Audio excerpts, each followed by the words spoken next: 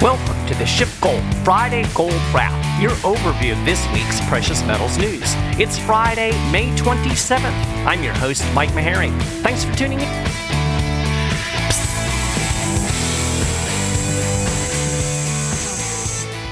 That's the air coming out of the housing bubble. You hear it? Psst. Okay, anyway, this has been a pretty crazy week for me. Little slap happy. We finally got all of our stuff moved into our new place after 5 months of renovations. Pro tip, I don't recommend renovating a house during historically high inflation. We were actually over budget on day one. Anyway, as I'm sure most of you know, moving is exhausting, and quite frankly, I'm pretty exhausted. But as the saying goes, the show must go on. So we're going to push through this and then thankfully have a nice long Memorial Day weekend coming up. So as far as this week goes, it was actually pretty quiet in terms of news. We did get the minutes from the May FOMC meeting yesterday. That apparently reminded everybody that the Fed isn't really being all that aggressive in its inflation fight. It was like, oh yeah, the Fed is only planning on hiking rates 50 basis points over the next 2 meetings. That's not really as bad as we were thinking.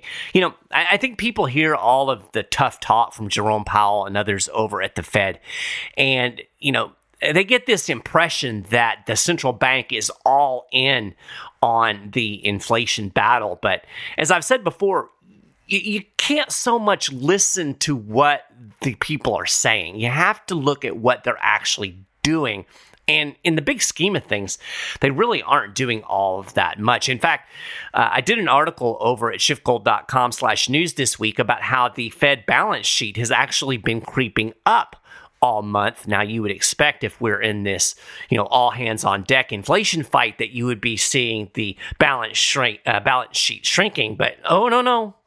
We're actually creeping up. Now, granted, it is down a tad from the record that was set back in April, but, if this inflation fight is so urgent, it doesn't make any sense that the Fed keeps putting off balance sheet reduction and is in fact allowing the balance sheet to increase slightly. Remember, initially the plan was to start quantitative tightening in May, and then for some reason that was never explained, they decided to put that off until June. It just doesn't scream inflation urgency. And as I've talked about before on this show, I think it's really a function of the fact that the Fed knows that it can't aggressively fight inflation without deflating all of the bubbles, without wrecking the economy.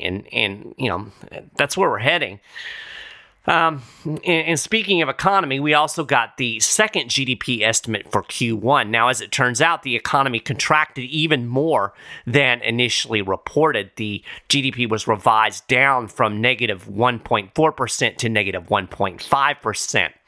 The ever-optimistic mainstream was expecting for the revisions to make things look a little better with a upward revision to negative 1.3%. But regardless, the spin is still that this is nothing to worry about. It's just a blip on the radar. But Peter Schiff has been arguing that we're already in a recession, and that this Q1 GDP print is just the first indication of that. I'll link to a couple of interviews and podcasts that he's done on the show notes page for you all to check out on that. Now, as far as gold and silver, again, pretty quiet this week. Gold seems to have found pretty strong support around $18.50 an ounce, and I would expect it to stay in this neighborhood unless, we get some kind of big news or data, at least until people figure out that this stagflation is a real thing. Our technical analysis guy, he did a post this past week on the various technical dynamics in the gold market, and he seems to see things as pretty bullish as long as we're holding this 1850 support. I'll link to that on the show notes page as well. Silver has gotten hammered worse than gold over the last month or so. It's getting dragged down from both sides. As a monetary metal, it's languishing just like gold because, of course, people still believe the Fed is going to do this inflation fight and interest rates are going up. And then, of course, silver is getting hammered, or at least getting headwinds, because everybody realizes that there is going to be an economic downturn with this monetary tightening, although they're way underestimating just how bad this recession is going to be, at least in my opinion. Silver was trading at about $22 an ounce when I started doing show prep this morning. Now, that's way undervalued compared to gold. The silver gold ratio is over 84 right now. That's really high historically.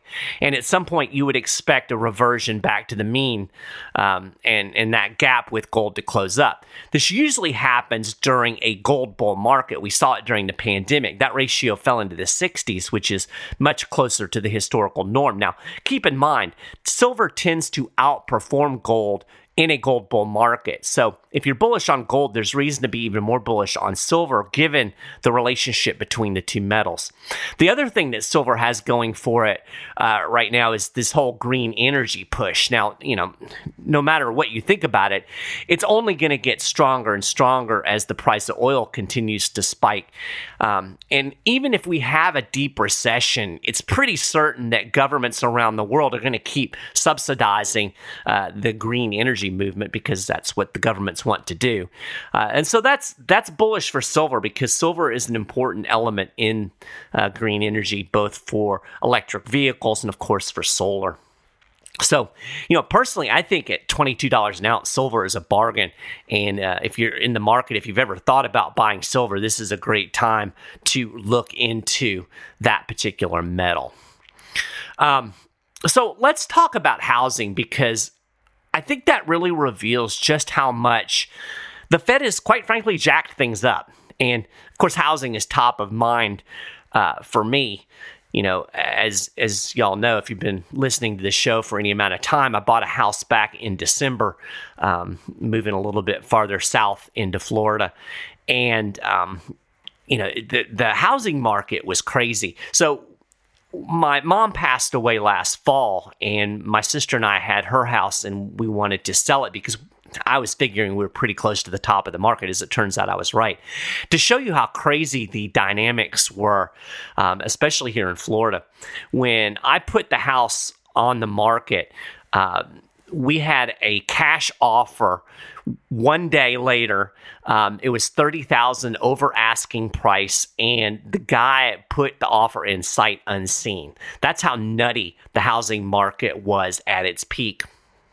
And so it's still, prices are still really, really high in historical terms. I think it's starting to slow down a little bit. I was talking to a realtor yesterday who was looking at the house we were renting up in Jacksonville. And, she said that she's starting to see that slow down, things staying on the market a little bit longer, just a little less crazy out there. And of course, this is all the result of what the Fed has been doing. Now, it really comes down to interest rate manipulation, right?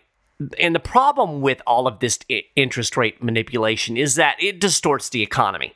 It results in misallocations and maladjustments. And that's true both for rate cuts and rate hikes. It's not just the artificially loose monetary policy that the Fed engages in that's problematic. It's not just the money printing. When the Fed tries to undo it, when it tries to unwind, it creates a whole new set of misallocations. It's all artificially manipulated. So let's think really basic here. What is an interest rate? It's a price, right? It's the price of borrowing money. So what happens when you lower a price? Economics 101, you get more of that thing. A lower price incentivizes buying, and so you get more of it. When you make rates artificially low, people will borrow more money than they otherwise would have. And of course, that's exactly why the Fed slashes interest rates during an economic downturn. They want to get people borrowing more because they'll have more money to spend, and that, quote unquote, stimulates the economy. You get more in borrowing and spending than you otherwise would. And of course, when the Fed starts jacking up rates to kind of unwind what it's done, the borrowing and the spending falls. Now, the question nobody ever bothers to ponder is, how does this room full of so-called experts know what the quote-unquote right interest rate is? Now, the answer to that question is they don't. They have absolutely no clue. Remember, these are the people that were telling you that inflation is transitory. They don't know what they're doing. And even if they did know what they're doing, again, we've talked about the knowledge problem. There's no way for a group of people to have knowledge of all of the dynamics and be able to put that together in such a way to come up with the correct policy. It's always going to be problematic. There are always going to be unforeseen consequences, things that are going on that they're going to miss. I don't care how smart they are. I don't think they're necessarily that smart, but no matter how smart they are, you can't centrally plan an economy. It just doesn't work. They're just guessing, right? So that's why we have this constant cycle of booms and busts. You know, it's like the drunk guy, okay? The drunk guy, he's driving down the road and he hits the bumps over on the side, you know, the little warning, it's you're about to go off the road. He hits that. And then he overcorrects and then he hits the bumps on the center line. Thump, thump, thump, thump, thump, thump, thump. And then he overcorrects again and he ends up back over on the other side. You know, and he goes back and forth until eventually he drives off the road. I wonder how close we are to the Fed driving us off the road. So now we're in the correction phase. You know, the Fed is starting to raise rates. It's trying to undo the mess it created with its artificially low rates, with the quantitative easing, with all of the things that happened during the pandemic. Of course, the government is culpable in this too. They've taken this printed money and handed it out. So people have spent it and we've created all of these bubbles. And so now the Fed is in the wind it down phase. You know, even though we're at the beginning of this, we're already seeing the air seep out of the housing bubble that it blew up. And I think housing is kind of a leading indicator about what's going on in the overall economy. It's also a microcosm. It is a microcosm of what this manipulation by the Federal Reserve does to the broader economy. What you see happening in housing is also happening in the broader economy, although it's not necessarily quite as easy to see. Now, mortgage rates are particularly sensitive to the Fed's mechanization. So since the central bank started nudging up rates in March, mortgage rates have really spiked.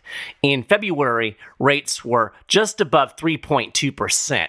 At their lowest back in late 2020, they were down around 2.8%, which was historically low. Today, they are at about 5.5%, 5.49 to be exact. What was the last number that I saw? Rates right now are at the highest level since 2009, which of course was in the aftermath of the housing bust. And of course, at that point, the housing market was going through this retraction and mortgage rates shot up. Now, unshockingly, the mortgage rates rising right now is starting to ripple through the housing market. So let's just look at some of the recent data. New single-family home sales, that's the data point that we got this past week. They have plunged. New single-family home sales fell by 16.6% in April, and they're down 26.9% year on year. So that's a huge drop. New home sales dropped to the lowest level since the lockdown back in April 2020, when nobody could shop for a house because they weren't allowed to leave. New home sales are often viewed as kind of the leading indicator of the state of the overall housing market. So when you start to see new home sales fall, that doesn't bode well for the housing market more broadly. Now, this is interesting. The unsold inventory of new homes spiked by 34,000. That's a historic month-to-month leap. There were 440,000 unsold homes, and that's a seasonally adjusted number. That's the highest level since May 2008 in the midst of the housing bust. Both the month-to-month and year-over-year increases in unsold new homes were the largest leaps ever recorded, both in numbers of unsold houses and in percentage terms. So we're seeing a very sudden spike in the inventory of new homes. And of course, the cost of new homes has gone up precipitously because, again, we have this inflationary pressure. All of the materials that go into building homes are more expensive. I can attest to this because I've been buying materials, not for a new home, but for renovations. It's really, really the cost pressures are extraordinary, and of course that's being passed on. So new houses are more expensive. The biggest drop in new home sales occurred in the under $400,000 price range. So that indicates that the high prices and the rising mortgage rates are squeezing middle-class Americans out of the housing market. Of course, as always, the folks that are least able to afford it are the ones that are really feeling the pinch the most. Wolf Street gave a pretty good breakdown of the current dynamics in housing. Quote, home buyers struggle with spiking mortgage rates, which make the high home prices that much more difficult to deal with. And with each increase in mortgage rates and with each increase in home prices, entire layers of potential buyers abandon the market and sales volumes plunge. Now, mortgage applications have also tanked. The Mortgage Bankers Association data for April 2022 shows that mortgage applications, again, this is for new home purchases, it decreased by 10.6% compared to a year ago. And compared to March 2022, applications decreased by 14%. So we saw this huge drop off in March as we've seen mortgage rates really spike because the Fed is raising interest rates. So what are the underlying dynamics here? The Federal Reserve blew up this housing bubble when it artificially suppressed interest rates and, on top of that, bought billions of dollars in mortgage-backed securities. When that happens, so basically the mortgage-backed securities thing, what happens is the banks sell the mortgages, they package them in these securities, and then they're sold on the market. They come off of the bank's books. That means the banks can lend more. So it really kind of it super primes, super pumps the housing market. So we had both lower interest rates. We had the Fed buying up these mortgage-backed securities. It created this housing bubble, and now the central bank has pricked the bubble by allowing rates to rise ever so slightly. So, in a nutshell, what the Fed giveth, the Fed taketh away. Mortgage rates began to fall in late 2018. So this was actually prior to the pandemic. That was when the economy was tanking. You remember the stock market tanked and the Federal Reserve ended its post-2008 rate hike cycle. Rates continued to fall as the Fed pivoted back to QE and then dropped through the floor when the rate cuts and QE infinity came about in response to coronavirus. The big spike in mortgage rates we're seeing today started as the Fed began talking up monetary tightening to tackle raging inflation. So if you look at the housing market, you can directly see how the Fed's intervention has manipulated it, both up and now down. You can clearly see how Fed tinkering impacts housing. The important thing to understand is that it creates these same distortions in every corner of the economy. I said this just a minute ago. It needs to be emphasized. What you're seeing in housing is also happening in all the other sectors of the economy. Again, it's just not as easy to see the direct correlation, but these misallocations, these distortions are present in every corner of the economy, thanks to the Federal Reserve basically manipulating the price of money.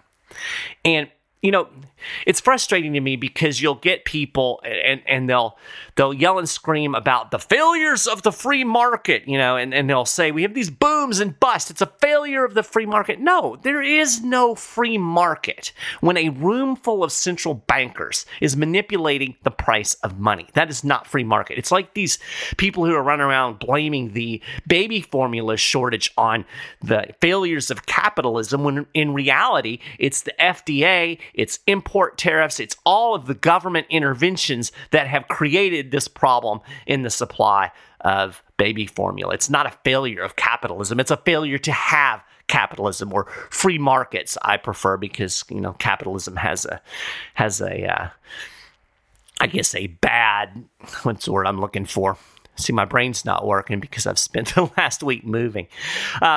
Capitalism is just kind of, it's a word that has bad connotations. So I like to use the term free market. But anyway, So yeah, we've got no free market because we have central bankers, we have government that have their little fingers in every aspect of the economic pie. So basically right now, if you want to buy a house, you're facing the double whammy of rising mortgage rates and prices that are still exceptionally high. There's still a big inventory shortage in housing out there. And, if you haven't been in the home buying market for a while, you forget just how much rising interest rates push up those payments. And I feel sorry for anybody who has adjustable rate mortgages. And interestingly, a lot of people, I saw this the other day, a lot of people are apparently getting into adjustable rate mortgages now because they're betting that those rates are going to come down. I would never have an adjustable rate mortgage. It just seems like a bad plan to me. Here's kind of, I'll give you some numbers. These are about a month old. So mortgage rates were actually a little bit lower than they are now, but it's still illustrative. Buying the same house today will cost you about $670 per month more than it did if you bought that house last year. That's based on looking at mortgage rates and down payments, et cetera, et cetera. $670, I can't afford $670 a month out of my budget just to pay for housing. Hell, I'm paying that for gasoline right now, right? So if you look at that, it's a 50% jump in mortgage payments for the same home. That's just in 1 year. So, on a side note, this is just another example of how CPI actually understates actual increases in prices. So the bottom line is, as more and more people are squeezed out of the housing market, prices will likely begin to fall. In fact, I think that there's already some indication that that's happening. I was talking to a real estate agent the other day. I was renting the house up in Jacksonville while we were getting this house ready. And so the guy that owns the house is going to sell. So I was talking to his real estate agent, and she said she's starting to see the slowdown. She's starting to see things stay on the market a little bit longer. So as that happens, as people are squeezed out, you're going to start seeing the price of homes drop. Now, I don't see the kind of crash coming that we had in 2008. I see this more as the air kind of seeping out of the bubble. Now, granted, something crazy could happen, and maybe it will. We could see that kind of big crash again, but I don't really think the dynamics in play are quite the same. One of the things is we had so many people moving. And again, you can still trace that to government manipulation, right? It's because of the lockdowns. People are moving to Florida and to other states where it was less draconian with the COVID policies. So that's having an impact on certain markets. And then, the other part of it is there's been a huge influx of investment buying in housing, corporate buying. And there are a lot of corporations that have all of these houses in their portfolios and they're using them for rentals. You have to wonder, if the value of those houses starts to fall, will they begin to sell? And will that actually very quickly reverse the situation in inventory and create a big spike in inventory? We're already seeing the big spike in inventory in new homes. I think we could quickly see inventory begin to increase as far as existing homes go. And again, that's going to cause prices to drop. Of course, this is also going to unwind the so-called wealth effect. Home equity is the only wealth a lot of people have. That's the big, kind of savings that people have. It's the value that's in their home. And of course, they tap into that value with refis to buy stuff. With mortgage rates shooting up and home prices falling, that becomes a less viable option. In other words, rising mortgage rates also shuts off a potential source of cash for millions of Americans. When rates drop, people often refinance their mortgages. And we saw this actually during the pandemic when rates were really, really low. There were a lot of refis out there. And I think that, kind of helped keep spending up even though nobody was working because people were tapping into that home equity. But of course, that's becoming less and less of an option. And, refinancing not only provides a lump sum of cash to spend, but it also lowers mortgage payments, and that takes strain off of the monthly budget. again, there was a big wave of refinancing in 2019 after the Fed's monetary U-turn started pushing mortgage rates down. And over the last several months, the refi market has collapsed. Mortgage refinances have dropped 70% from a year ago and 80% from its peak in March 2020. That means that we're no longer seeing this mortgage refinancing as a way to support consumer spending, and that's just another drag on the economy. So thanks a lot, Fed. You gave us a great housing bubble, and then you popped it. You took it away. And again, this is a microcosm of what the Fed does to the entire economy. The entire economic landscape is distorted, just like the housing market, thanks to your intrepid central bankers over at the Fed. And as the Fed tightens, no matter how much or little tightening it actually does, it is going to create even more distortions and misallocations. So, how do you play it?